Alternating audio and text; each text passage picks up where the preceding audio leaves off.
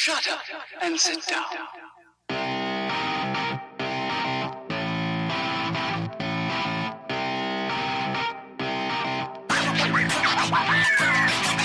What is going on, dads, and welcome to episode 40 of the Dads After Dark Show, recorded on Sunday, April 4th, 2001. Happy Easter, John. We are your hosts, Drew and John, and thank you for joining us tonight for some Nintendo and bunny ears. You didn't read it all, Drew. Well, you know, I got that, as you would say, that East Coast read as you taught type thing. I was hoping Drew would not read that intro before we got started, and he didn't. It almost worked. It almost worked, but I was reading ahead of myself. You know, podcasting now for a little over 2 years, 2 different podcasts. You find yourself being able to talk and read like ahead at the same time. Mm-hmm. You find yourself that sometimes, so it's really creepy and weird, but it works in a lot of situations like this. So that it worked. So John, how was your Easter? Did you have a lovely Easter? It was okay. Yeah, we went to my in-laws and saw my Burlo and his wife and the new baby, who's getting close to 1 year old now. Wow. And nothing but COVID. Yeah, I mean, we haven't seen the other part of my family in a year, and you know, yeah, we're getting close. I got my first vaccine shot on Thursday. It was the Moderna.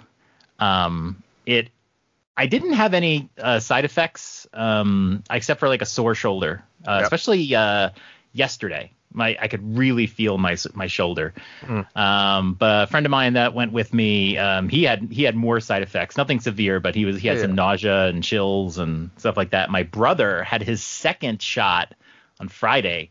And he said to me in a text, he goes, I haven't felt this bad in 7 years. He goes, I feel like I have the flu. And he said, I have every possible side effect. He was nauseous, vomiting. Like everything. Did it last only like 24 hours, though? That's what I hear from a lot of people that got it. Yeah, it's crazy, huh? Yeah, he feels better today, and but he's 57, so I mean he's a lot older, but I guess he's not that much older than me. But I mean, they're 13 years. But how was your Easter? It was good. We had like 2 COVID scares in a weird way. You know, we were supposed to go to my one side of the family yesterday. We found out one of my nephews tested positive, you know, asymptomatic, just out of the nowhere tests positive. So luckily that happened before we went over. So that got canceled. And then my nephew on the other side of the family was exposed at daycare. So we decided it was smart not to go hang out with them. So we ended up going to my mom's house, just us without them. So it kind of got turned on the side, but it was a beautiful day today, low 60s. I ended up doing a lot of yard work. Oh no, it's yard work season. Yard work time. I have, like, you know me, John. I have an Excel list of like all these projects I need to do. I'm taking like a week off of PTO to do all of it. It's like ready to go. Real? Wait, what are you're doing? I know you're doing like all that stuff in the backyard. Is that what you're doing? Well, I'm doing a ton of stuff around my pool area and stuff. But yeah, so I get a lot of people coming to do like concrete work and patios and stuff like that. But then after that, there's a lot of little touch-up work and stuff that I want to do, as well as, you know, redo the garden beds and clean the garage, get that ready. You know, all the usual lame stuff. So I don't think I told you. Remember the story I told you one episode about me leaving the Gatorades and the carriage and stuff at Target? I literally thought about it just yesterday when we were at Target. Yes. It struck again. I did it again. Oh, my God. This time at Walmart, and I left my son's T-ball baseball bat that we bought him. I got home. I was like, Amy, did you grab where's Evan's T-ball bat? She's like, what do you mean? It was in the carriage. I was like, no, it wasn't in the carriage. I took all the bags out. This was literally, I think, like 1 or 2 weekends after the Target incident. She's like, don't tell me you left it again. You son of a bitch. You left it in the carriage, didn't you? And I was just like, oh, my God. Yep. Like, you want me to just go buy another one? You didn't try to go back to Walmart, did you? Or did you? No, after that. It was, okay. I mean, luckily a T-ball bat at Walmart's like $12. I mean, it's still $12, but if it was like a $50 item, I probably would have went back. So, all right, I watch a lot of murder shows, and I'm having this like thought, like, let's just say, for example, you went back to that Walmart, you just look to see if maybe the wiffle ball bat's there. Probably not. Just take a look. Not there. So you just go into the Walmart and just buy the same wiffle ball set again. This was right? Hold on. This was like an aluminum T-ball bat. Oh, an aluminum bat? Okay, even better. So let's say now you've now bought 2 and you're on camera somewhere buying. Yep. And let's just say a murder happens and you're a possible suspect and they watch this video of you buying 2 aluminum bat wiffle ball sets. Like within like 3 hours from each other. Yeah. No, I mean, no jury is going to vote to acquit you. I mean, like, they're going to be like, no, like, they're like, who goes and buys 2 wiffle ball sets? I should already see the lawyer. Sir, my client is, he's forgetful. He just forgets everything. He's senile. He has issues. They'll call me as a witness. Yeah. Oh, John, you have been his podcast partner for over a year. I can confirm he leaves shit in his cart. Oh, boy. Actually, this show right now will be evidence that will save your ass. Maybe this is a nice stunt. They're going to try to get me for murder than just so our podcasting did on, like, Judge Judy. Yes. I'll save you. All right. What else is going? We got to talk about Mayhem. We do. Mayhem has been a blast. We've gotten so many people. We have a lot of positive feedback. I mean, originally we were going to be posting these things on a Monday, and we were hoping to wrap them up by Sunday of the following weekend. And now we're posting them by Sunday, and it's today's Easter. People wanted the pitch. They wanted to play today. Like these guys are pumped. They're ready to go. They're excited. Mm-hmm. Yeah. I had to tell people, like, not today. I've been really excited. First of all, we've had all our matchups played. The best matchup was Drew versus Jesse. Yes. In Jesse. ice hockey. And so I'll go just real quick in the background here. What I do is I take the list of names. So basically I construct a bracket. So I construct all the matchups and I have little blank marks for all the names. Mm-hmm. And once I have them all set, and there's 16 spots I have to fill because there's 16 people in the tournament, I randomize the list of names and then I just go bloop, bloop, bloop, bloop, bloop right into the empty brackets. And Jesse got basically it was like play the Dads After Dark host in ice hockey. And I was like, oh, I feel so bad for Jesse because it's like he is not a sports game player and he was playing you in your best. So that was a pretty good one. Oh, that was fairly competitive, but I think good. It was fun. Might have been a little light with him, I guess. Maybe a little bit, and we had some fun. But no, he held his own though. I'm gonna say he came out hot. Maybe it was me trying to adjust. Like I scored quickly. He literally scored. It went like back and forth for a few goals, and then I got a big lead. And then I just started passing it around a little bit, trying to do some fun like blue line snipes. But no, he did. He held his own especially for somebody that hasn't played that game in so long.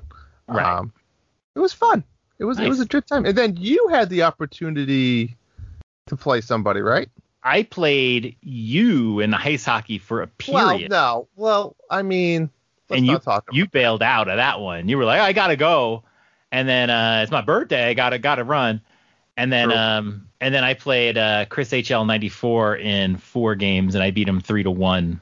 The last 2 were not pretty. I rolled out the all fatty lineup.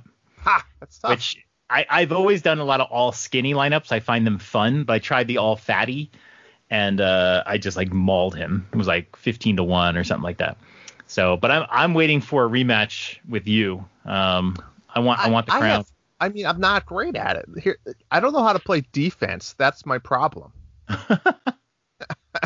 But it's fun. It's a fun game. Like you said, I wish Blades of Steel was there. That'd be interesting to Blades of Steel. Try that. Yeah, and when there's no lag, it's so much more fun. But I had definitely had a couple games with Chris where it was really laggy. I even recorded a couple of moments.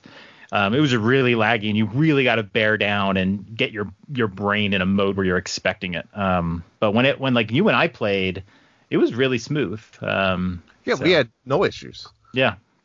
And it's really fun when it's like that. And a couple of games I played with Chris were a lot smoother too. You just can't really predict it.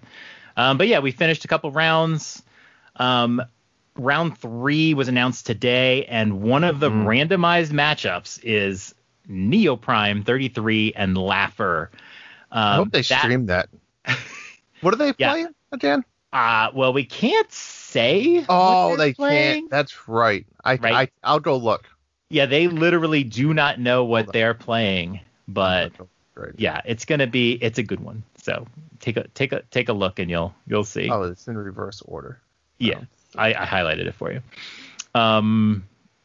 So yeah, all right. No comment. So I can't wait for that one. We've got some good matchups, and then when round 4 hits, these have been randomized, but round 4, I am just going to handcraft everything, especially based on like who the leaders are, and I'm going to make sure that like tiebreakers are built into these games. So it's gonna be a fun one. So yeah, if you're not in Monthly Mayhem this month, well, you can't get in it now. But if you are, then great. Hey, we got 2 more rounds, and both of these rounds are going to be Super Nintendo games, whereas the first 2 rounds were Nintendo games. So all the matchups are brand new. It's going to be real fun. What else we got, Drew? I don't know. I was in a big gaming funk. I think even last time I was on the episode, you just get in those funks where like you played a little bit, but you can't get into anything. I will say the last 2 weeks I definitely kind of got out of that funk, which was nice. Playing a little bit more at nighttime while we watch TV. I was in that funk, like I wasn't playing at all, and I would play like on the weekends here or there with the kids, and that was it. But I have since gotten out of that, and I'll tell you what got me out of that funk. Oh, when are you going to tell us, Drew? Shall we move on to what have we been playing? Let's do that. Let's go.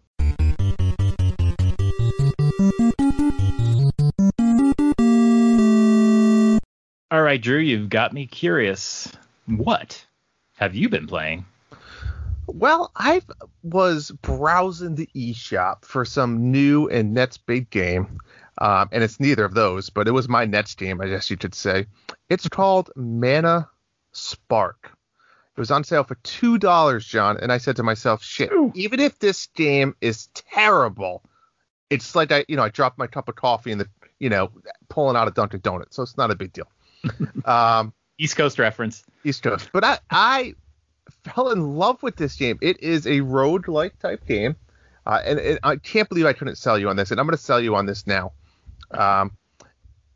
You unlock a few classes, right? I think it's not really a spoiler alert. You get like a warrior with a shield and sword. You get like a huntsman with like a bow and arrow.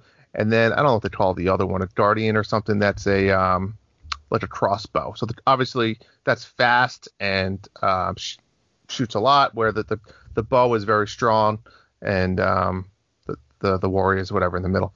But this game has made me fall in love. It's similar to you go up, down, left, right, and whatnot. But no, just kidding. But you go from screen to screen, and it's kind of a top-down perspective, and it's a blast. Did you just say screen to screen? Are we doing this again, Drew? I tried. You weren't listening. See, I wanted to ensure that you were. I was listening. So there's a base camp. It's very similar. If I had to describe it, it's like Enter the Gungeons with like a crossover of Dead Cells. For some reason, Dead Cells always jumps out at me at it. And you get to have like one special item, right? They have like a turret, which is always fun in those. Even in Dead Cells, you throw it on the ground and it shoots arrows at people. They have freeze bombs and healing potions, whatever. So you get one item that you can bring at all times. And then every like 2 or 3 levels that you beat, which are dungeons, it brings you to like a level where you can put your runes in. So you save runes, but you only can save them when you get to these like every 3rd level. It's like a little healing place, you could say. And then that place you can upgrade as well some of your items. And then you throw your runes into, let's say, the bank. And then when you die, you go back to the camp, and the runes that you saved, you can upgrade. And there's 3 things you can upgrade. There's one that you can upgrade where it's like health, speed, power. Then there's another one that you can upgrade your items. So, for example, like the turret maybe increases power, the more levels. And then there was this 3rd upgrade, which I found very cool. I've never seen this in any type of roguelite or any type of game where you could pit one enemy that you come across and make it like reduce its health. So if there's one enemy that you always have trouble killing, you can go say, I want that enemy to be weak. Oh my God, I'd love that in Hades. Yeah, you just pick one. You only can have one active at a time. Right. I thought you were going to be able to do like all of them, but no. Yeah, so there's about every 3 levels or so you encounter a boss. I've made it to the 3rd boss, which I think is the final boss, and I only made it there twice. And he's tough. I barely even scratched him. But you know when you get to these roguelites where you've made it to the end, and now it's like you try to rush there? Yeah. And it's like you get into this habit, and then you're dying like, in the 2nd level, and you're like, what am I doing? Like, why am I being foolish? I'm trying to be too fast rather than just slow and take it easy. I entered that mode now, which is annoying. I need to settle back down and get there.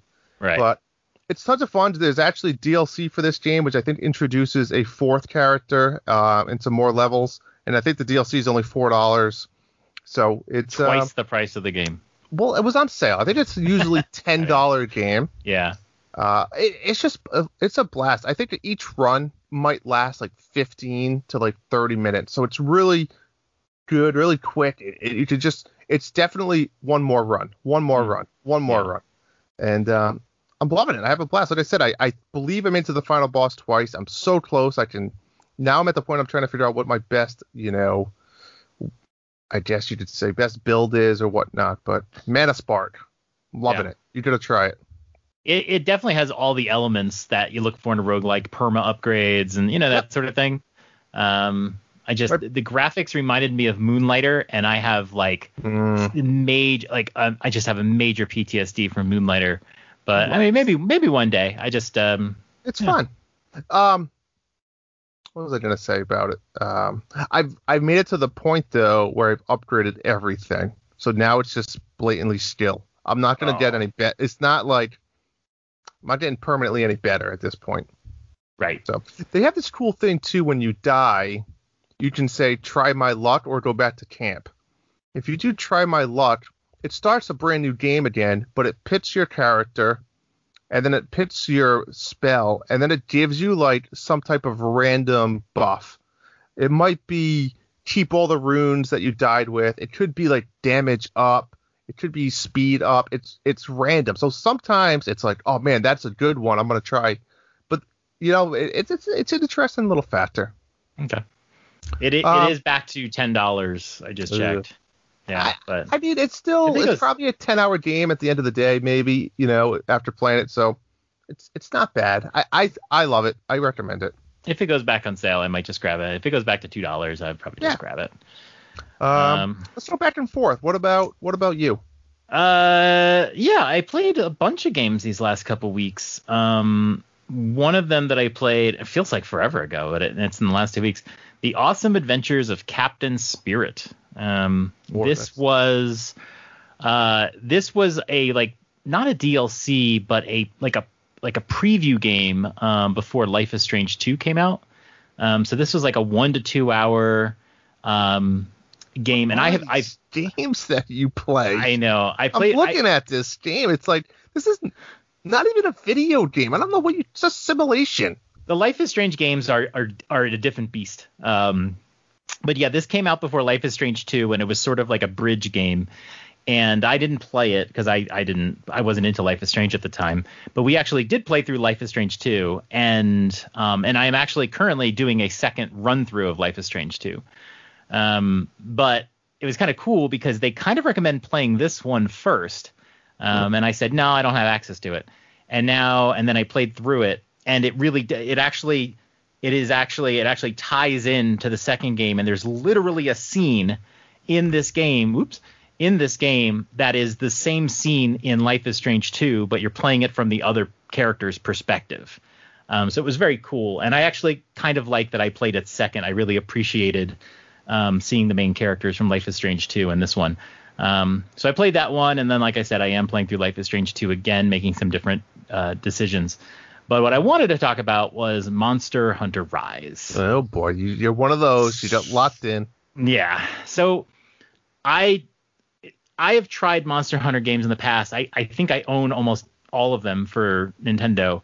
And the last one I played, I think I played about 10 to 15 hours was, God, I can't remember the name of it. It's like Monster Hunter Ultimate. It was the one on Wii U. I played that one as well. Yeah. Find me the name of that one.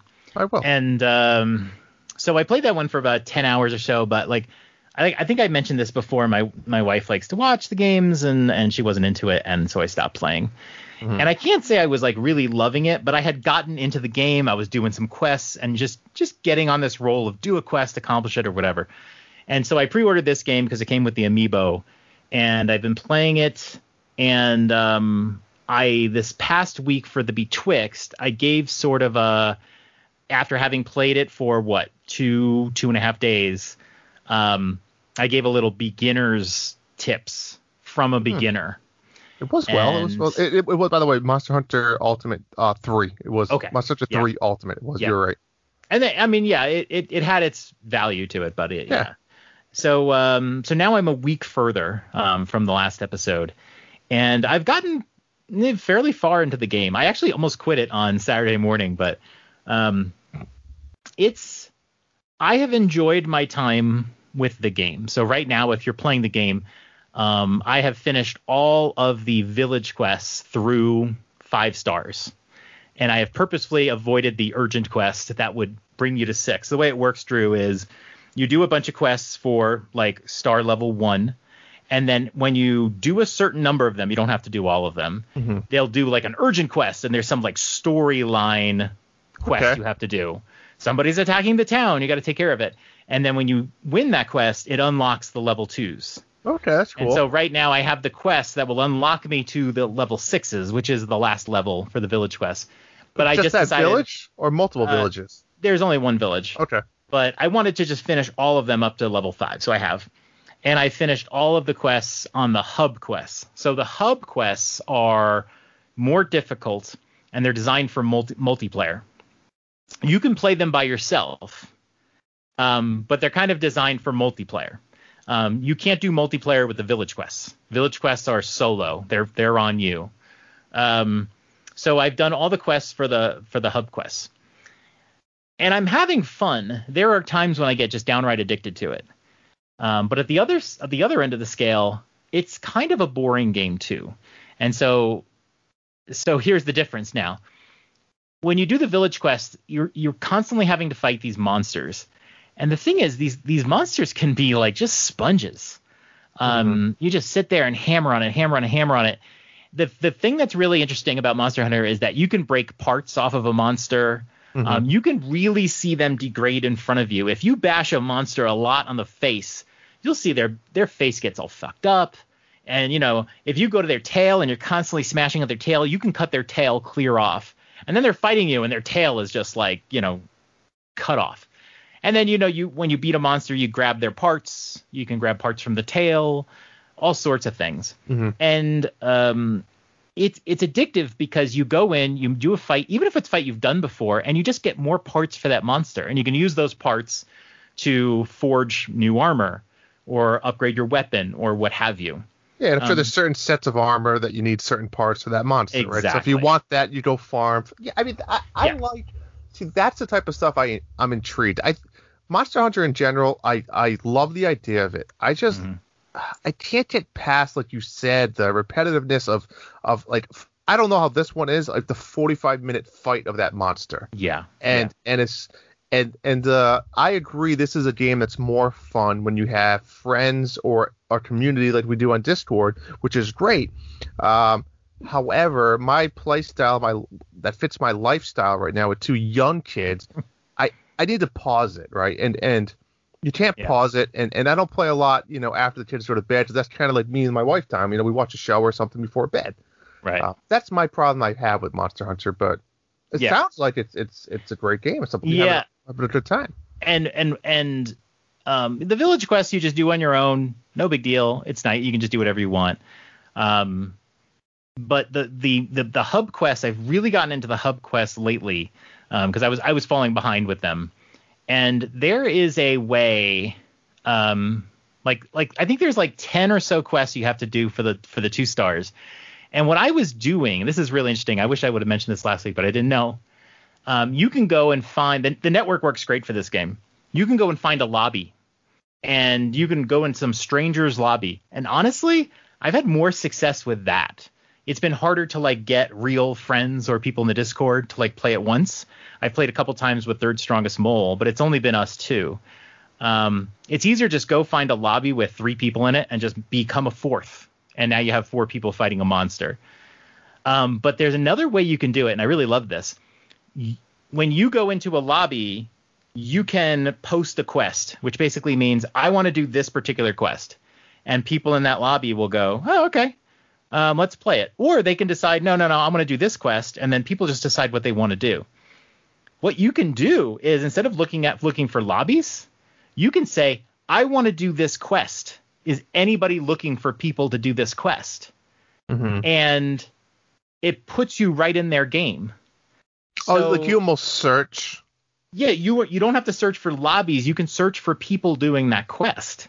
And what's really nice is if you want to complete all the 2 stars, you can just do that one at a time. You just join someone doing this quest, join someone doing this quest, and go through the list. Tick, tick, tick. So is that kind of like when you play solo and you're doing a quest by yourself, let's say, would you just have online open at that point, you're saying? No. Is that what you mean? Okay, well, if you're doing solo, if you're doing the village quests, you have to do them solo. If you're doing the hub quest solo, that's fine. I mean, you can just say, I'm going to post this quest, but I'm going to start it. But somebody can join you at any time while you're in that quest because they're looking for that one. And there's a checklist. When you finish a quest, it's a checklist. And when you finish all of them for the stars, you get a check by the stars. Gotcha. So that's what I'm trying to do is like do all of them. And I love that because I sat down, it was like a couple days ago for like an hour and a half and just boom, boom, boom, boom, boom, finished all of I didn't have to do anything extra. And the best part is they will sometimes like you can join a quest and you get in there and like 20 seconds later, the quest ends because they beat the monster. And you just run over to where they are and you get some monster parts and you get a check mark and you're like, cool, I did nothing. Now, I thought I heard or read somewhere as well that what Monster Hunter does well is that if you have a party online playing and somebody drops off, the difficulty changes. Is that true? It's supposed to. It's supposed to. Does it? They do a really good job of because you're never really in somebody's server per se. You're kind of linked to it. But like when I think I mentioned this last week. I can't remember. Third Strongest Mole and I were fighting a monster and I was observing different behavior. The monster was standing still and he's like, no, it's moving. And then we disconnected. And instead of the game just dropping, which is what you'd expect, he continued his fight solo and I continued my fight solo. 2 different fights. It just basically split and that was it. I so played that's been that really nice. game Dauntless. That was a free-to-play online game. It's almost Monster Hunter, right? Right. But that game did not happen, right? So we'd have to be battling with 4 or 5 guys, and like 2 guys would drop, and then we would. There's no way you're beating this monster with 2 or 3 guys, right. and you would just fail. And it was the monster would have had 25% health left. You would have been fighting it for 35 minutes, so it was like it sucked. Yeah. Overall, I've really enjoyed it. I've gotten to a point now where the monsters are just getting spongier. That's it. They're spongier, and it's like you're gonna go in even with 4 guys. You're gonna fight this monster, beat it. It's gonna run away, go chase it, fight it. It'll run away, fight it, and God, the fights last forever. So it's gotten a little less fun, and it's more about picking out which monsters you want to fight to get which parts that you need. Mole was in my game and he was trying to get an ear of a particular monster. So we fought this particular monster and he intentionally tried to break parts off its head. And so he can get this ear. And that becomes the meta game. Gotcha. So it's a game like if you want to upgrade your sword, you can, but you really need to go online, look at a wiki and say, okay, what elements do I need to get this? So you don't even know. Okay. I'm telling you, when you do the weapon upgrade, most of the information is blank. I think once you get a part, then it'll show you the rest that you need. I really don't like that decision. But you can just go online and look it up and say, look, I need to fight this monster. I need to get this part, and then I can start looking at the sword. But now, if you go fight that monster, you keep hitting on the head, there's no guarantee you're getting the ear, right? There's no guarantee. You might get different parts. Capturing will get you some different parts than if you beat the monster. And then I think Amol was saying too, and you get the more difficult levels, you'll actually get some different parts too. Okay. So it's really all it becomes is a loop of beat some monsters, upgrade your armor so you can fight better monsters, and it's a very addictive loop. But yeah, like the core gameplay is fighting these spongy monsters, same strategies kind of over and over again, unless you're like really in tune with the game. And also the controls, I find I can't play this game anymore portably. I am now playing exclusively on a Pro controller. It's because there's so much. You have to use a lot of the L, a lot of the R, a lot of the triggers, all of the buttons, minus, I mean, like every button. And it's just way more comfortable to do that on a Pro controller. So I don't play it portably anymore. Yeah, see, I stand by. This game sounds right up my alley, but I think it's the physical gameplay that draws me away from it. Yeah. The bashing of a monster over and over and over again for a half hour. But yeah, I mean, you know me, I love collecting and upgrading. I mean, crafting. I love that. I'm all over that. But you could very well like this game. It's very much a hoarding game. You try to hoard stuff and craft stuff. But yeah, it's like for 10 to 15 hours, you're going to be kind of learning the ropes and figuring it out. But on the other hand, you can do it slowly. I mean, that the early jobs, the early quests are pretty easy. You don't have to be advanced. I mean, Mole and I are beating monsters, and he knows way more about the game than I do. But I have my own little stupid strategies that I do. I have a few items that I bring into a fight, and that's it. You know, he's probably got everything all maxed out, and like, you know, you can use different seeds to power up your strength and all that. You can play it at your own level and be fine. But I think I'm kind of putting it on ice for a little bit now because I'm just you know, you hit your limit. I've hit my limit. I'll play some more, but yeah, right now I just need a little break. So that's fair. What else have you played? So the wife and I needed a new game, right? And we were surfing. I think the same time I was surfing the eShop for Manaspark, she saw Scott Pilgrim, and she said, "Ooh, what's that game? I like that movie." I said, "I like that movie too."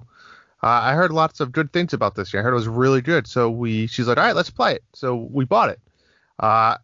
Great game. I think we played through the first 3 levels. We're still learning a lot of the game itself, but it's not as easy as you think either. It's kind of hard. It's not just a brawler, right? It's not just a brawler. There is a little bit of strategy. It reminds you of the old school, you know, like Ninja Turtles type games, arcade style. And it's fun, but it's difficult. The one thing that, and I get this is more that arcade style, but let's say we were playing a level and we died in the final boss. There's no checkpoints in this game, so you go all the way back to the beginning. But when you go all the way back to the beginning, it was just, oh no, I'm sorry, other way around.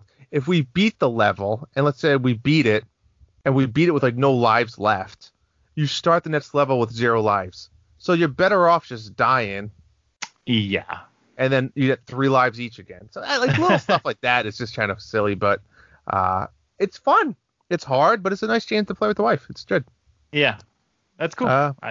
It's one of my top 10 favorite movies, by the way, of all time. It's funny. We both watched it again the other day, both separately when we were working from home, just because it's been a long time. But it's fun. It's a good movie. It's such a fun popcorn movie. Like it is. Yeah. So many little references, right, to the video game nerds like us. It really is the best video game movie. It's just not based on a video game.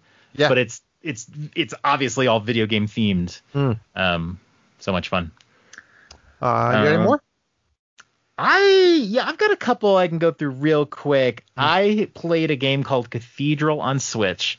This was kind of an 8-bit looking, should say like the term 12-bit, like whatever between 8 and 16-bit, because it looks better than an 8-bit game. But it ends up, I didn't know what it was, but it just got major Shovel Knight vibes. It's just a retro-y looking game. The trailer really sold me on it. I was all excited for it. Right up your alley. I bought it on launch day, but it took me about a month to get to it. I didn't even know what kind of game it was, but I knew I wanted to play it. It is a Metroidvania style. It is very much 8-bitty, great music. It's one of those games. It feels like a vintage old game, but it has some niceties to it. It has little save points and that sort of thing. And initially, I was really liking it. They start you in this cathedral. There's some loose, weird storyline going on that I can't really make sense of.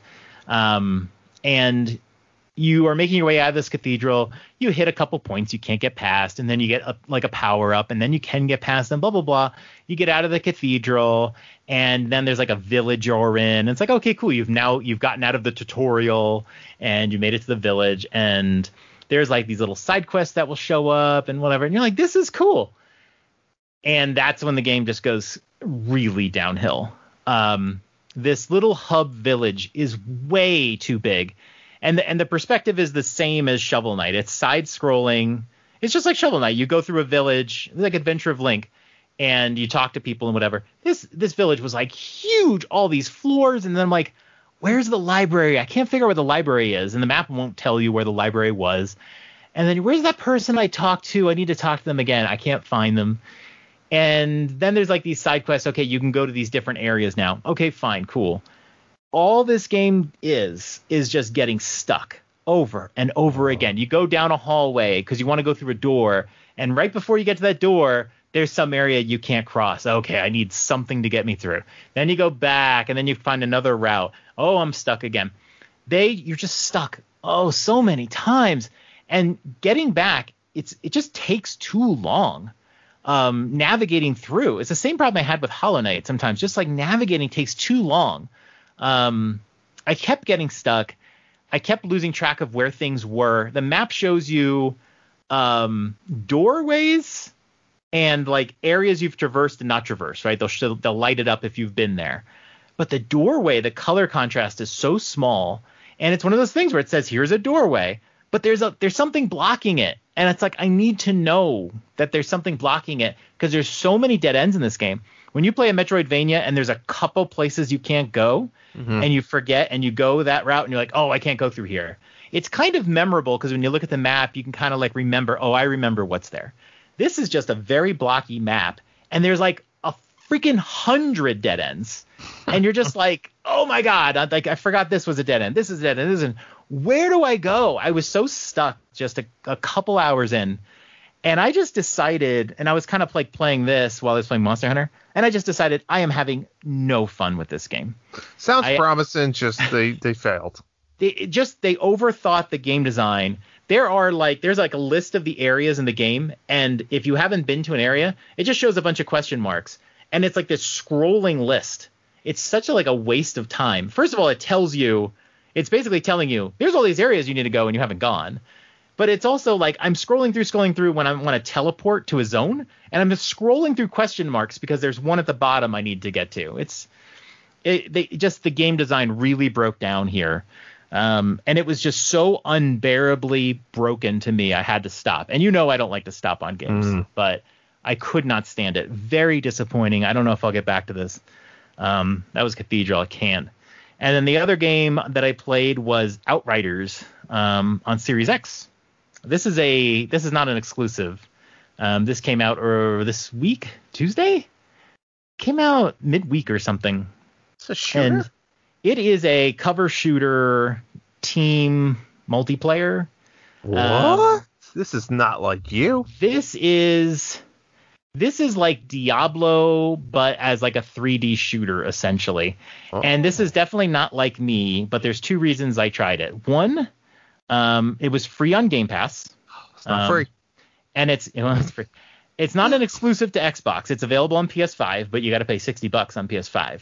It's free on Game Pass. So I thought, let me just give it a try. It was getting some hype. And second, it's from Square Enix, so I'm going to pay some attention to it. And yeah, I tried it out, and it wasn't bad. I played through as a character. The one criticism I have early in the game is all the cutscenes last like 5 seconds, and then they like stop it and then do another little cutscene. And it's like, I really just want to sit in a cutscene. Just let me absorb this. Like, stop interfering. But basically, the basic story is you are part of a group from Earth. Earth is dying, so it's not altogether fictional. and they send out 2 ships. This is very interstellar, Drew. They send out 2 ships to look for a habitable planet. One of the ships has died, I don't know what, and the other ship is you, and you land on this planet called Enoch. And your goal is you land, and you're supposed to set up infrastructure so that there's like, they said there's like 500,000 people on these other ships that are going to land, but you need to build up the planet, and then they're going to like pull people off this ship as you build up. Okay, I'm nowhere close to that. So anyway, but then they land on this planet. Everything seems great. It's beautiful and everything. But then there's like something effing wrong with the planet. And the guy who's supposed to say, all right, everybody, come on down, is basically saying, come on down. And you're like, no, this place is dangerous. And so what happens is, long story short, you end up back in a cryo chamber because you are mortally wounded. And you fall asleep for like 30 years. Oh, and then you come out of it, and there's this huge time warp, and all the people came down to the planet, and there's no resources, so everybody's at war with each other, battling over resources. Seems intriguing. Yeah, so it's a cover shooter, and what I really like, I mean, it's all about multiplayer. It's just like Monster Hunter. You can play these missions solo, or you can go and get some friends, and you can play these missions multiplayer. I haven't done multiplayer yet. I don't really know anybody playing the game right now, but I'll probably try it. But the thing that I really liked about it is, God, the game just starts off and has tutorials and explains things to you slowly. Mm-hmm. And, initially you just start off, you have a gun, you hold down ZL to aim, and then you press ZR to shoot it. And then, you can switch your weapons by pressing Y. And, you can reload with X. And then that's it. It's like, this is so much nicer than Monster Hunter.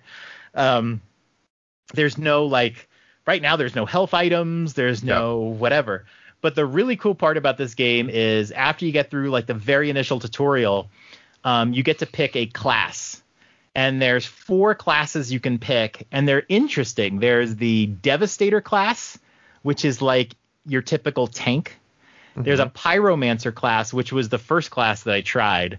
Basically, you're still a cover shooter, you fire and all that, but you have this you can shoot fire out, and when you fry somebody, you can actually gain health by killing somebody with your Pyromancer technique. Okay. And then there's a whole bunch of Pyromancer skills that you get as you go, but it starts you off with 1, Drew. Monster Hunter, are you listening? Yep. It starts you off with just the 1, and you learn it, and then eventually get a second one. There's a Technomancer, which is kind of like a support class. And then I replayed this game from the beginning because I wanted to pick up on the story more. And I picked the Trickster class now for my character. And the Trickster class is pretty cool because their skills involve weird movements and stuff.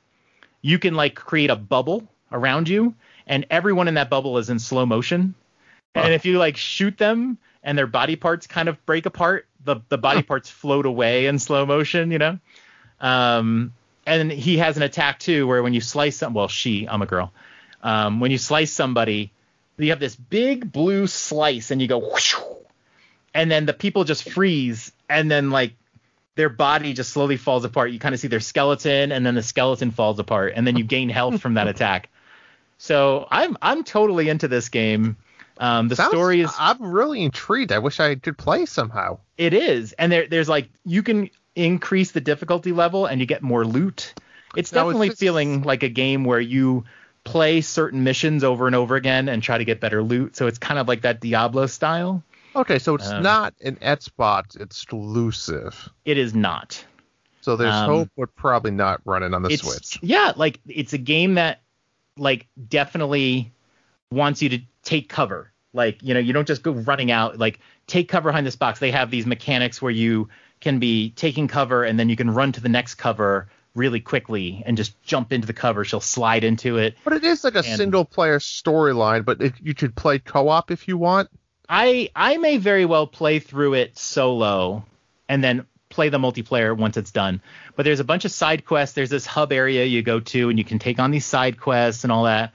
It's just my jam. Like I said, it's just like the Monster Hunter stuff. It's just way more straightforward. You have 3 skills you can set up on your character, and so you can mix and match the ones you want, just like Diablo. Like, oh, I like these skills. But it's simplified. It's just much easier.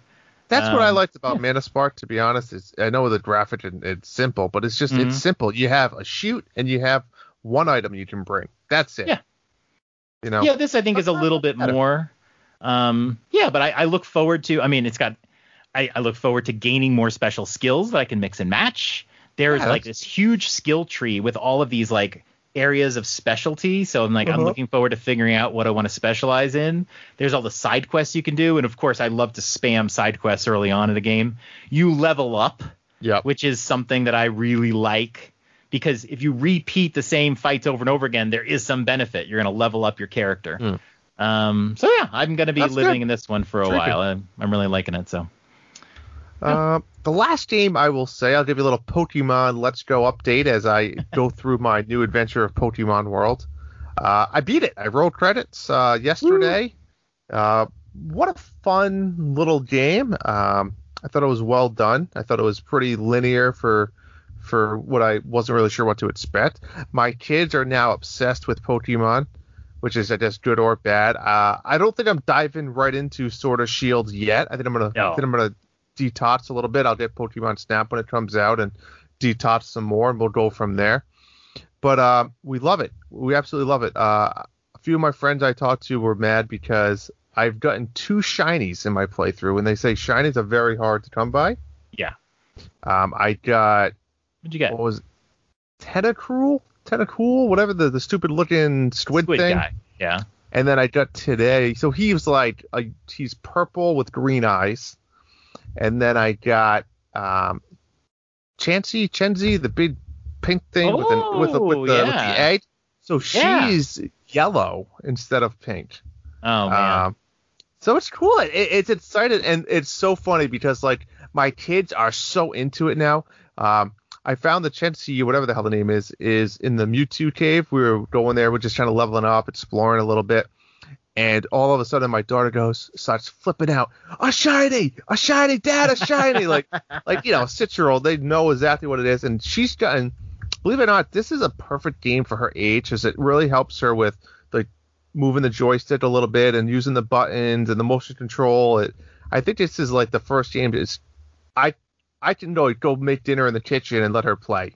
Yeah. And then she'll just call me if like, oh, Dad, look, or like she can play, or I'm talking to a person, I don't understand some of the words. Like, what are they saying? But yeah, it's been an absolute blast. So cool. It's been so fun playing with my kids. This was like the first game ever I never played 1 hour without my kids. Right. So, we played 35 hours so far, maybe 40 hours. Every one of them have been with my kids. Sad days have been like a fun thing because tax season for my wife.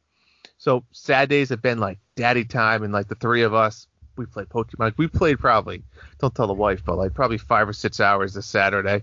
And that's when we beat it. We're like, we got 1 gym leader left. And it's funny because our main character, we wanted to be a girl, so my daughter named her Zoe. And you have you have the other character that you have to name as well. That your friend, your rival. Oh yeah. Yep. So my son said, "Well, I want to name him Evan." So for his name. So it's funny that I guess spoiler alert, whatever. You fight them at the very end. Yeah. Right. And so it was Zoe versus Evan, which they thought was funny. But overall, I loved it. I thought it was a great game. I think it was a great introductory game to Pokemon for me.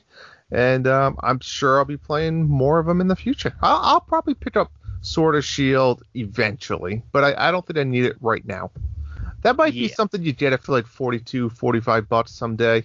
Maybe that's if it's on sale a little bit. Never gonna get super cheap. No, but 40, in the 40s. Yeah. Let's Go is a great introductory one, and the thing I love about Let's Go is that the Pokemon run on the overworld, so you can actually see the shinies. And you can decide when you see a Pokemon and go, I want that, and you go run into them. But that's not always the way the game was. But it has since changed. Like Sword and Shield has that too, where they are in the overworld now. Yeah. But in the older games, you walk through like tall grass and you just have random encounters. You didn't know until the screen popped up. Well, and you can imagine when you run into a shiny, because you don't see the Pokemon, and then it kind of it starts off in a silhouette, and then you see it, and that's when you go, oh, it's a shiny. But you have to keep getting those encounters before you find the shinies, where in this game, you just run across them. Yeah, and you're like random. So excited. And it's so amazing exciting. how much of a color swap is so exciting because you've seen the same Pokemon I know. 1,000 times, and then you see a blue one, and it's like, wow. And all you can say is like, please don't let me run out of Pokeballs. 1 and 2, please don't let me let it run away. Right, exactly. That's awesome. It's been great. We love it. So Cool. I look forward to it. all right. What do you- Shall we let Sadie take us away here and then move into the top? Yeah, well, yeah, we usually say Sadie take us away at the end, but Well, let us Sadie take begin. us in. Take Yeah. us. Take us in. Sadie take us in. Number 5. All right, Drew, quick story. I go to Best Buy a couple weeks ago. I usually just go in and do pickup at Best Buy. But every so often I like to walk in and just browse.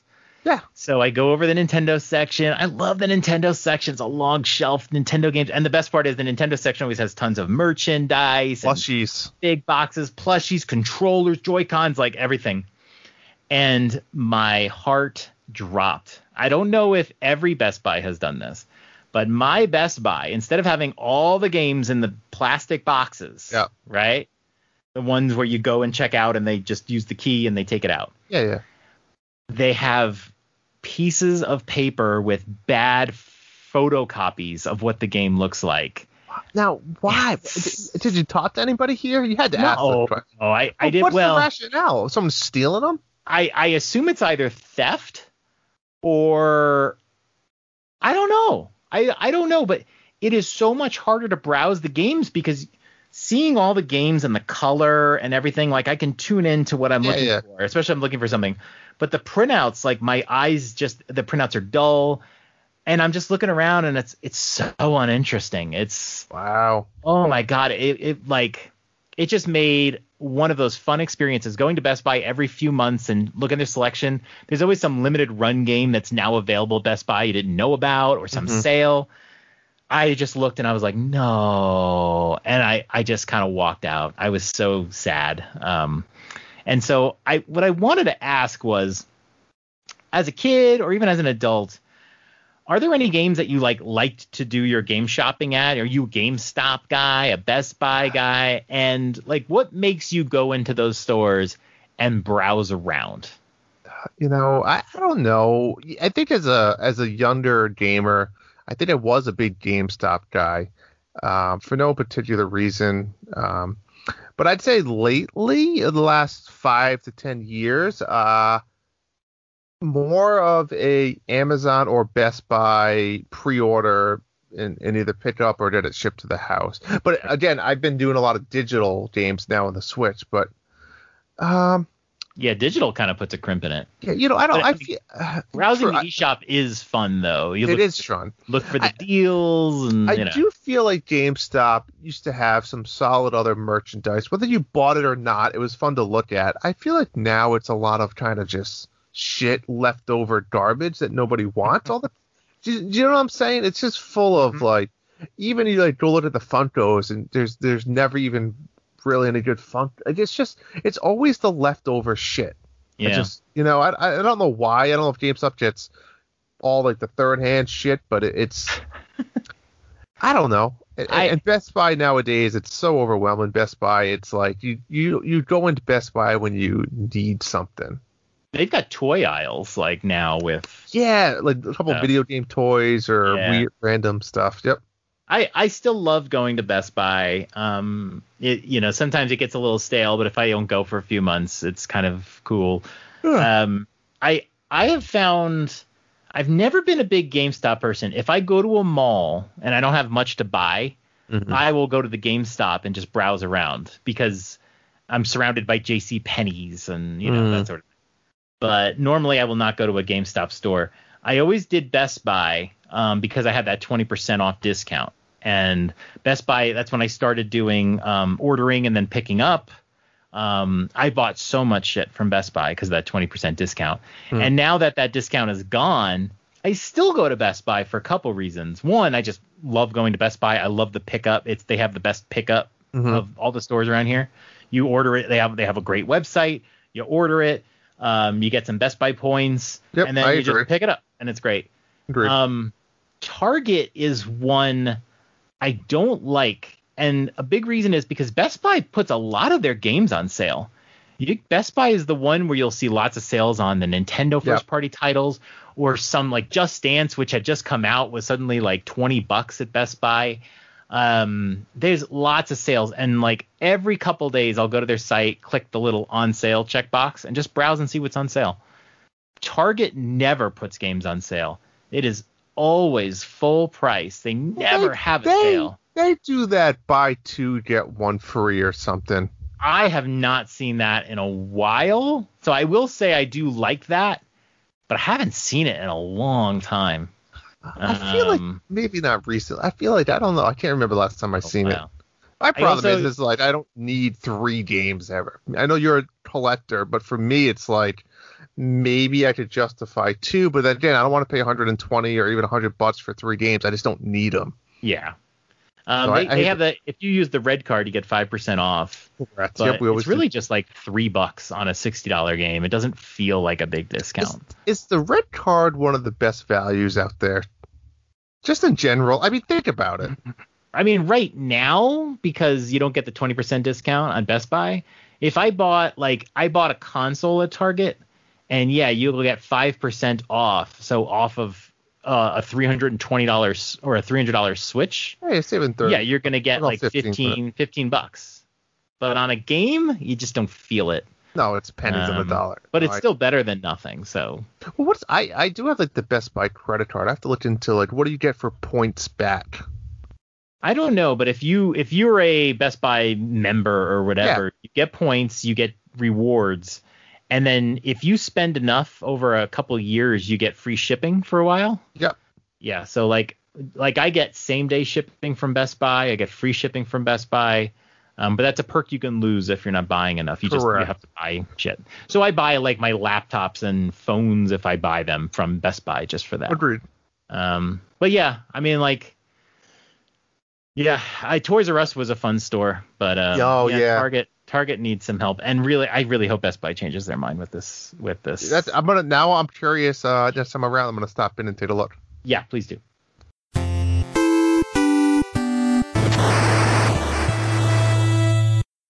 Number 4. All right, John. I have a fun question for you, myself, our listeners, and maybe we can post this on Twitter when we're done. But if you could cross over 2 game series, what would it be? And let me just make it like a super simple. Let's just say if you crossed over Mario and Zelda, right? I mean, that's the kind of 2 terrible ones you'd want to cross over, but you get the point. 2 game series that you would want to cross over to play, a game that you'd be interested in. So this was an easy one. I think Splatoon is a great candidate for crossover for multiple reasons. We've only had 2 Splatoons, and they're both like mainline paint shooters, right? So there's a lot more I'd like to see done with Splatoon. Okay. And the game I'd like to see it crossed over with is XCOM. And I think think Mario Rabbids. Yes. Imagine it with Splatoon and paint flying everywhere, and the paint, created maybe some buffs or something like that. Okay. It just would be colorful and fun looking, and I think there's so much you can do with that paint besides being a scoring system or swimming through it. I think there's, like I said, you can do some buffs. You can have, different paint colors for different characters. You can decide, I have 5 characters and they're all going to have the red attack buff or whatever. I think that would be cool and colorful. So, yeah, I was kind of thinking Splatoon with XCOM or Fire Emblem. That would be kind of what I want to see. I like that. That's a great idea, actually. Yeah. I had a really good one the other day, and I kind of lost it, but I'm going to go with something along the lines of definitely Punch-Out, because we don't see enough Punch-Out in the world. And I want to turn Punch-Out into what I've always wanted to do, some type of story RPG element. So we're going to go like Punch-Out and Paper Mario. And it's going to be a Punch-Out in the world of like Paper Mario formatting type RPG-ish. Right? Interesting. Yeah. I think sports games go great with like story modes. They really do. Like, we've talked about this in the past, but what about all the old even Mario sports, like the Mario Baseball from GameCube, where you move it around the map and you're going to each stadium, right? And then you have to play like the minor league and you build it up to play against the main character of each. Like, I agree. Story mode in any sports game is one, like a great tutorial introduction as well as unlockables. And it's just, I agree. I'm looking forward to that in Mario Golf big time. Yeah, hopefully. Yeah, because they had the story mode in Mario Tennis Aces, and it was okay. It was but, okay. Like, it was. Yeah, See, the thing is, I think sports works great with a story mode because you can, like you're saying, if you were Little Mac running around or whatever, yeah, you can fight all different kinds of boxers, but also fight different versions of them, little mini versions of them, or versions where you can't get punched, or you can just you can play with all of these weird rules. Yeah. And then the best way to do that is a story mode, right? You can fight on the street. I mean, you can make it fun. You can fight in the jungle. You could do anything. And then as well, you're doing training, right? So you go to the training, you punch in the punching bag, and you're doing the speedball or whatever, right? And you're leveling up your stats. Speedball is a drug. I think you meant speed bag. Well, it depends. Maybe you're doing a little bit of both there in the alley. I think so. I didn't know. And they bought Level 5. Nintendo bought Level 5 games, and I think they're the ones that did the Punch Out for the Wii, which was so good. Oh my god, so good. That would be a nice. I think we gave Nintendo some good ideas here. Yeah, I agree. Build it, Nintendo. Number 3. Here is a listener question from a Twitter follower, a good friend here, Leo J. Allen Jr. from the Voluntary Input Podcast. So give those guys a listen if you have not yet, or give them a look up. So he asked the question of, in response to my switch from PS5 to Xbox X as a next generation, what is it? Xbox S whatever. I don't even know. You read ahead here, Drew. I don't care. So say this was in response to my tweet about I had tweeted that when these two consoles launched, the two next gen consoles launched, that I said the PS5 was the winner. Specifically, I said because they had Demon's Souls remake and they had Miles Morales, even though it's not really, it's on the PS4 as well. And I just said, like, the PS5 came out and like this was the winner. It had the new controller. It had some interesting games for it, and I thought it was the winner. And the Series X was coming out with not much different. It was just a better box and literally had nothing of interest on launch. And he replied. That's fair. I now see what you said. You set me up for failure here. But essentially what his reply was, this touches on something that I've been asking many for months now. Are exclusives what makes platforms great or the best? Also, have you ever invested in a platform simply because of one or more exclusive, right? So essentially, exclusives. Is it what makes the platform great? And have you ever personally, John, invested in one because of it? Now, this is an interesting question, Drew. He asked me this, and I was interested in, I was like, who is this guy? And I saw the podcast, but I also saw he's a bit of a Stadia guy. Big into Stadia. And I found that interesting because Stadia technically does have some exclusives, but there's no big name exclusives. And I know one of their exclusives is a Super Bomberman Online game. So I'm it's a Bomberman fan, but I don't know if I'd like right, but it's more of like a game mode exclusive, an enhanced version, if you will. So I will say that absolutely yes. Console exclusives sell the console. Nintendo sells Nintendo systems because of the exclusives, the fact that you can only play Zelda there and Mario there, and tons of different games there. I mean, I think Nintendo is the best first-party developer.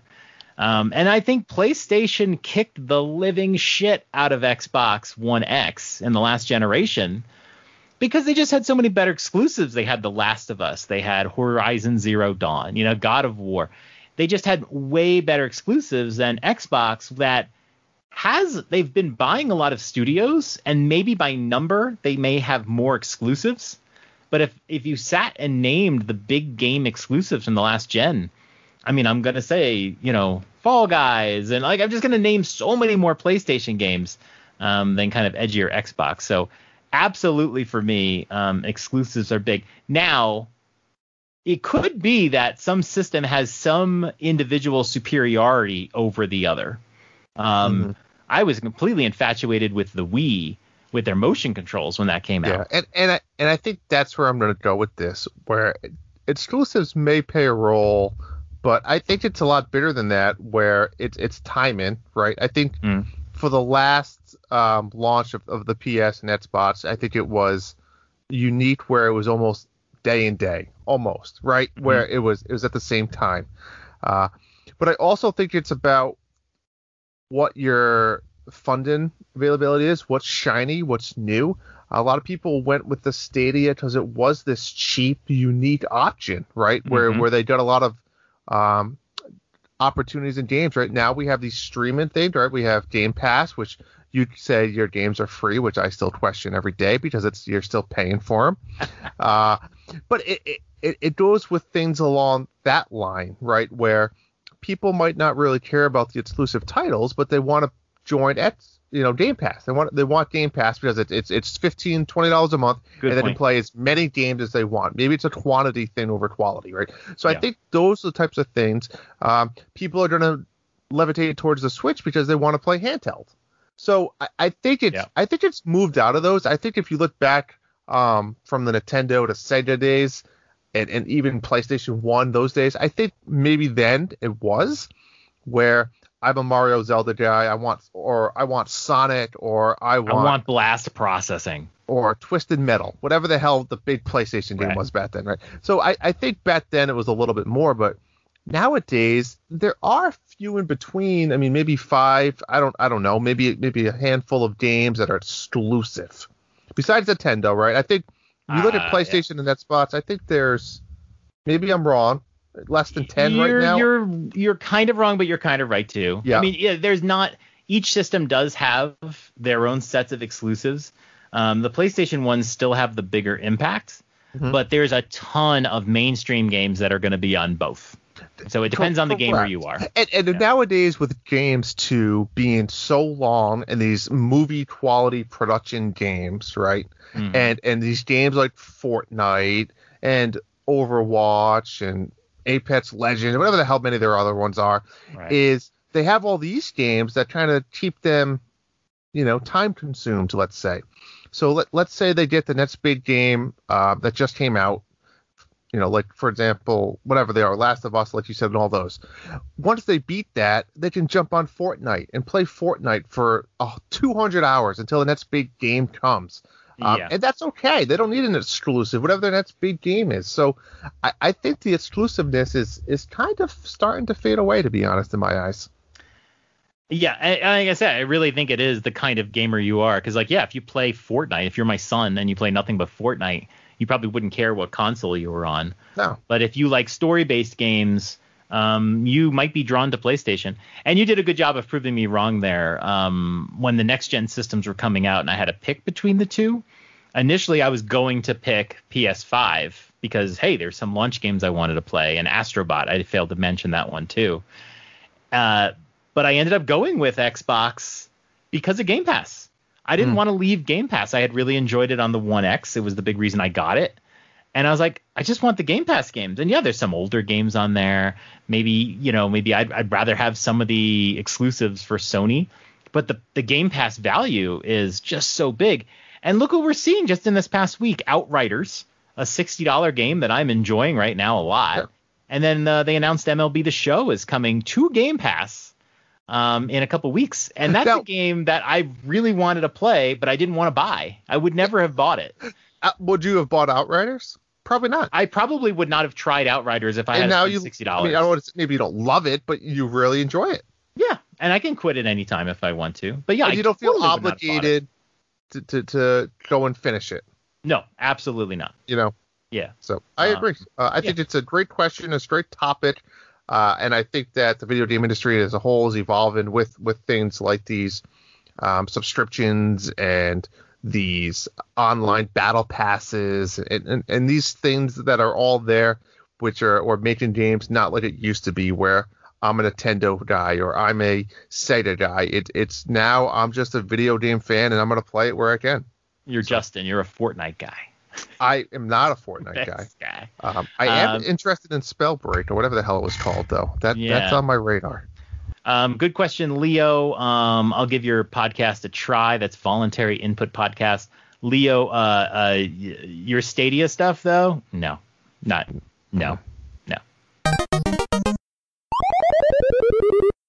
Number 2. Speaking of MLB The Show, funny thing happened this week. Here's the story on it. MLB The Show is a Major League Baseball licensed baseball game. I believe it's been a Sony exclusive for about a dozen years, and this has pissed me off since the Wii U days. I think sports should be promoting their sport and promoting their players across every platform that they can. And the fact that this is a PlayStation exclusive is so stupid because it's not promoting your sport. People on Xbox, people on Nintendo systems can't play MLB The Show.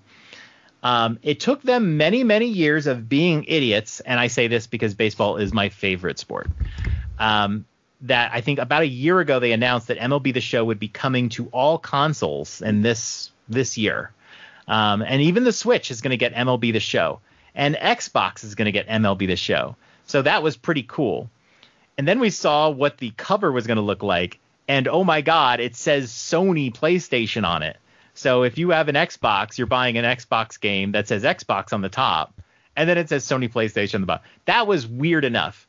But a couple of days ago, Xbox and Phil Spencer personally announced that MLB The Show was coming to Game Pass on day 1, which I think is April 20th. Day 1, which means you can play it for free if you have Game Pass, which is crazy because Xbox is basically saying, hey, you can play this Sony game on our console, and instead of spending $60 for it, you can just play it for free. So they're going to get a lot of people who would have bought this game to not only play this game on Game Pass, but maybe even sign up for Game Pass. Because if you were going to pay $60 for this game, why not just get Game Pass for 6 months and then play everything else for free? Game Pass still blows my mind. I don't understand it. I don't get it either. But between Outriders and MLB The Show, that's $120 of value. That's a year of Game Pass. So basically, I don't get it. I've got a year of free gaming, and I'll just be enjoying those 2 games, and then a couple dozen other games I'm going to play. But unbelievable. I don't know how the contract works for it. Obviously, I would know that Sony has to say they have to give the approval, right? You can't just take a game and say we're making it available for free. But man, what were those conversations like at Sony? Because they're just kind of Sherlocking their own system. People who right now might be trying to get a PS5 and love MLB The Show are like, hell, I'm just going to get an Xbox, play that game for free for a while. It probably won't be on Game Pass forever. It's not a first party game, but I mean, I like arcade sports, so it's not a game that I'm dying to play, but I've always been curious about it, and so I'm absolutely going to play a few games of MLB The Show, and if I like it, I'll probably play a lot more of it. I might play a full season with my Mets. Just an outrageously crazy thing that I don't think I've ever seen before between 2 competing video game giants in the industry. I mean, it's fun. We just talked about exclusives, and I agree with your comment earlier about sports games. It's crazy that you can get an exclusive for things like this, right, on a console where, like you said, it should be a sport where you can get it anywhere, right? You want to be able to play with certain players, and you shouldn't have to, create them or whatever it might be. So mind blown. But it's going to be, this is one you might want to just pick up for the hell of it. It's going to be funny to, like you said, to see. Oh, totally. Yeah, absolutely. It's going to be great. And hopefully a lot of people who wouldn't have bought the game play it and gives MLB exposure. I mean, Xbox is doing it for MLB.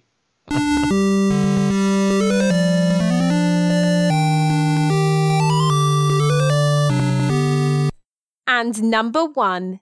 All right, Drew, I have an interesting topic here. I ran across this on Twitter, and I'm going to read this whole tweet out. I'll read it fast, but this is fascinating. This was a Twitter user loading it up here, and this is a Dan Fornace or Fornace on Twitter, DANFORNACE, and he essentially just posted a screenshot from Reddit. And what he says here is, this thread on the Switch subreddit has made me realize the days of a game being extremely popular and not being optimized and pushed to its limits are over. And frankly, it's the internet's fault. And this is what he posted. Like I said, this is just from Reddit. It's a quick story. Let me read it to you. This is it basically says, unpopular opinion. I miss when Smash Brothers was viewed as a party game rather than a fighting game. And here's what he says. This is a pseudo rant, and I have no idea if this is viewed as an unpopular opinion or not, so please forgive me. I really miss the days when Smash Brothers was viewed as a party game and not a fighting game. Maybe this is me being an old man yelling at the clouds, but being able to have anyone jump in and being able to play was a lot of fun. Nowadays, trying to get a local group together in Ultimate is very difficult, as there's always that one friend that can annihilate you because they view the game as a fighting game, where they obsess with frames, recoveries, metas, and tiers, and they're always bro-only battlefield stages, no items. Come on, this is the only way I can play. I'm on the other side of the fence. I love playing with items and having the stage effects on. That's what makes the game fun. The thrill of everyone running towards a Pokeball or any other item to use to change the tides of the battle is so much fun. And now a majority of people want to play without items, and God forbid you play a stage with effects on. And call me crazy, but I like Final Smashes. The skill gap in online play is also crazy. Feels like no matter how many videos I watch or how much practice I do to get good, it's never enough, as I'll get my ass handed to me in a matter of seconds in online play. This may be a common stance, so again, please forgive me, but it really does feel Smash games, especially Ultimate, were made as a party game first, and the fan base brute forced the game to be a fighting game. I've brought this point and opinion up to friends and individuals who very closely follow the Smash community, and they always ridiculed me, saying that the game has evolved and that I suck at the game. And of course, you're just upset because you can't get good. My favorite is, well, those options are still there, so play how you want to play and let us play how we want to play. Well, the only problem is no one wants to play with items and non-battlefield stages. I've only started following the Smash community lately, so I'm playing a little bit of catch-up, but I am really starting to feel like Smash just isn't the game for me anymore, which is sad as I grew up on those games. Drew, and basically I think everybody can take something different from what he's saying. Agreed. And he's basically saying, I like to play Smash for fun. I don't like to play it competitively. And I agree with him. Like, I know some people that we've done Switch parties, and they can just annihilate you. They have researched the game. They have studied the moveset of multiple characters. They know the weaknesses of people. And you go to play, and you're having a fun time, and the son of a bitch just keeps beating the hell out of everybody. If I remember correctly, this story seems very familiar. About a month ago, John, when you kicked all of our asses, you didn't let anybody win. That was with no. That was with Mithra and Pyra, and I think I won like 3 matches, and then I literally quit because I didn't want to become that guy. You were that guy for 3 matches. Yeah. No, I agree. I mean, that was the first time I picked up the game in a year, and you can't even button mash anymore, right? You really can't. And I think to his point, he brings up a lot of valid points. I mean, back in the day, anybody could come over and you just simple, A punches, B hits, whatever the fighting game is, and just button mash, and you have maybe you have like a 30 or 40% chance of winning, right? If someone else is a little bit better. But nowadays, if you come in and button smash and Smash, even with items on, you probably have a 5% chance of winning. If you fight the right person, yeah. And I agree, it's not fun, and I think that's why I stopped playing Smash. I played through the story mode. We played a few online nights, and I'm like, it's too complicated. It really is, with like the forward down and the forward up, A, B, whatever. It's blocking and jumping onto the edges, and I just want to pick a little match. I want to pick characters I like, and you're like, well, they're not good because they're weak at this stage and that stage. Yeah. I'm like, who gives a shit? Like, I like playing with this person. There's always somebody that will say, "Oh, Little Mac is trash. He can't take the aerials." But it brings back to a lot of other games too. I think that we should open this up to, and you think back of a lot of like online MMO type games or any type of online game. I think in general where it should be almost nerve wracking, right? You think back to like World of Warcraft or anything like that where you're getting ready for a big PvP match or you're getting ready to do a big raid and you're nervous, right? There's almost like a sense of nervousness where what if I F up? What if I'm the guy that doesn't really understand what I'm doing? Or, what if I get someone else killed? And that's not what video games should be, right? You should go in there and have fun. And you don't want to be afraid of somebody else calling you out or you getting, the black X on your name because it's like, well, we're not playing with him anymore because he just dies or he doesn't know what he's doing. Right. And it's to the point, like, how do you get to that point where it's fun? And unfortunately it's lost in a lot of these games, right? That the online aspect of it. But those are the ones that jumped out. It's interesting you mentioned that because you've actually played in some of those circles. I've never really played kind of those online, and it's because I've heard those stories. Basically, the idea of you're going to play an online game that's multiplayer, and people will join guilds. And literally people have like, we're all playing at 7:00 tonight. You got to be there. And you got to do this. And we play Saturdays and we do runs and all that. And that has always scared me away because to me, that's just too serious. That's like appointment gaming. And I feel like that's also scared me away from multiplayer as well. Because I've had Game Pass for almost a year now. And I don't play games online at all. I just don't. Because I just don't want to get into that. And there's some games that like some of my friends will play. Like I have a friend, Arthur, who he plays a lot of those games where you join guilds and you join communities and you have like a group of people that play together. And he has some horror stories where it just got to be overkill and it gets to be boring and you have jobs to do and things you have to, it becomes work. So that definitely, I wanted to throw in there just to be timely. A bit of Monster Hunter. I think you can, like I said, you can play online with people of different skill levels and be okay. But yeah, just like conversing with Mole. Hey, Mole.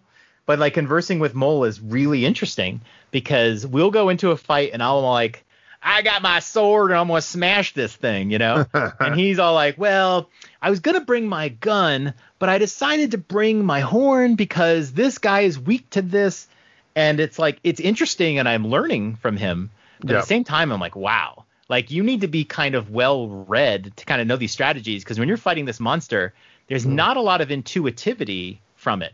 When you attack a monster, you'll see little numbers for damage. And he's saying that those weren't always there. So how do you know which weapon is, more capable? You really have to read a lot. And that's intimidating. And I think you just nailed it there where, what's the balance between excitement and almost like too much, right? How many times in back in the day where a new game was coming out and you used to buy the strategy guide, and I remember I would go on my lunch break and I'd pick up the game and I'd pick up the strategy guide, and then I would go back to work and I would maybe bring the strategy guide in and you're flipping through and you're reading like, I'm so excited when I get home tonight. I'm gonna pick this guy. I'm gonna do this guy. But you convert that back into what you're saying, and it sounds like you and Mole have more of a fun playthrough. But at which point is it too much, right? Like, which point is it? I'm reading this strategy guide, I'm excited, and it's fun to the point where I'm reading the strategy guide because I want to be in there and I want to be the top. I want to be the best. I want to make sure I don't mess up when I'm playing online, and I'm doing it night and day, and I'm reading strategies and I'm doing that. So I think that there's a happy medium where you said it becomes a job, right? And you brought up another good point where, if you're not there Saturday night at 7 p.m., you're getting kicked out of the guild. Because we need a healer, and you're the healer. Right. So it's like it's that point of responsibility, and I think you see that a lot more in PC video gaming, to be honest. I think naturally. You're right. Yeah. But I think PC gamers are at a different level than a console gamer. But then again, you look back, and I don't even know if like Call of Duty is still as big as it used to be. Probably not. But I don't know when Call of Duty was trying to like before Fortnite. Like that was it. And that was that. You messed up the the match or the game, and you had to show up at this time. And I think it's a very interesting topic, and to see how it's changed over the years. Do you remember the Leroy Jenkins video? Oh my God, how can you not? And I know that's kind of like staged and set up, but like the funny part of it is the guy doing like the analysis, and it kind of gives it away, but the mathematical analysis, statistics of success and whatever, but it's really not that far off. It's not that specific, but it really isn't that far off. And you see these people planning, and then the guy just runs in, and everyone's like all mad, and then you blew up our plans, and it's like, yeah, that's the kind of gaming I avoid. And I just want to throw in too, Pokemon. I've gotten to see you enjoy Pokemon. Yes. And you enjoy it with your kids, and the glory of seeing a shiny and stuff. And some of those experiences are shared among very high level Pokemon players. But remember, we were talking to Tim Candy. Yeah. And he was talking about, like, which Pokemon does he, use?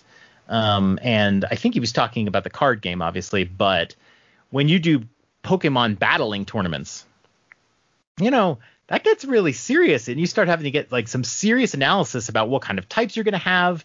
And everybody has their sets of teams, and you have to try to determine what is the other person going to play. Oh, they like to bring out that Squirtle, and they're not bringing a Squirtle. It's like a Blastoise, but you know what I mean? Like, okay, I'm going to bring this guy out, but then he doesn't bring that one out. And it's like, oh my God. And it's funny because I've been meaning to talk to Tim on this too. He's my Pokemon expert, but it's like, I have Pikachu, and I'm like, well, is it frowned upon if I add like a water still to Pikachu? He's so OP. Yeah.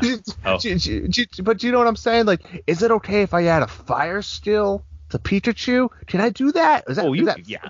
But you know what I'm saying? Like, it's like, am I gonna be stepping like someone like, oh no, you can't do that. He's an electric Pokemon. You gotta, it's entering that world of where like what's over the line and timidness, and it's like it's a video game. And it should be fun. In the trading card game, there's like forbidden cards. I mean, every like sport has it, right? Like in the Smash community, when they do tournaments, they don't even let you use the new characters for quite a while because they want to let people have a chance to learn balance them. It. So you can't just come in on day one with Mythra and Pyra. There are some characters that some tournaments ban because they feel like they're too OP or they're too cheap or whatever. And it just becomes super serious. And it's like, Pokemon's fun and all that. But even now, when I played the Pokemon games, I played Sword and Shield. There was some like, I kind of call it like post-game comment. There's like this tower that you can ascend by doing battling. I had no interest in it because I just didn't want to do the battling. And you're just battling like a computer opponent over and over again. I just didn't want to do it. The battling stuff is, I'll bring in my favorite Pokemon. I may not have the best matchups, and I just use it. You played Let's Go, right? Doesn't Pikachu has those OP moves where like the surfboard and all that, and they're just you can't stop it. Yeah, you wipe out everybody. And so there's a lot of strategy that leaves Let's Go if you spam those. Oh yeah. I very rarely had to change, and I did sometimes just to do. But like you said, my Pikachu has electric, like flying and water. So it's and even with the electric ones, you can fight the ones that it's not good in that. So whatever. It's I agree. But John, what's one game you think? Let's say the opposite of this whole thing. Or what's one type of game that you can play competitively or not competitively with your friends, and it's just fun. Like, who cares? Mario Kart. I think a lot of people complain about the blue shell and all that jazz, and the blue shell in Mario Kart and the items and the way they scale, the further back you are, the better the items you get, is really just the same as the items you get in Smash. They're there to equalize a bit, that no matter how good you are, someone else still has a chance. How many times, listen, my son is better than me at Smash, but how many fights I've had with my son where he wins because he gets all the assist trophies in Smash, and I'm always fighting 2 or 3 people at the same time, Yeah. But Mario Kart, there are people that are clearly better at Mario Kart. A friend of mine, Julian, was really good at Mario Kart, and when we play together and like locally in a room, he wins more than anybody else wins. But in any given race, that may not matter. You just hit the right number of items and you're done. And so Mario Kart never feels like Smash does, because we have another guy who is just really good at Smash. And there's usually 2 or 3 people really good at Smash. And, I can't really have Michelle play in a Smash game. She just uses Kirby. She likes to float around, and so it's one of those things where Mario Kart is always fun. I can always go online and play Mario Kart and hope to win. And I'm pretty good at Mario Kart, but I'm not the best. But you can still win. So I think Mario Kart does a really good job with that. I think you nailed it there. I think that is the perfect one. And like you said, the scaling of the items makes it fun for anyone. I mean, my 6-year-old could win.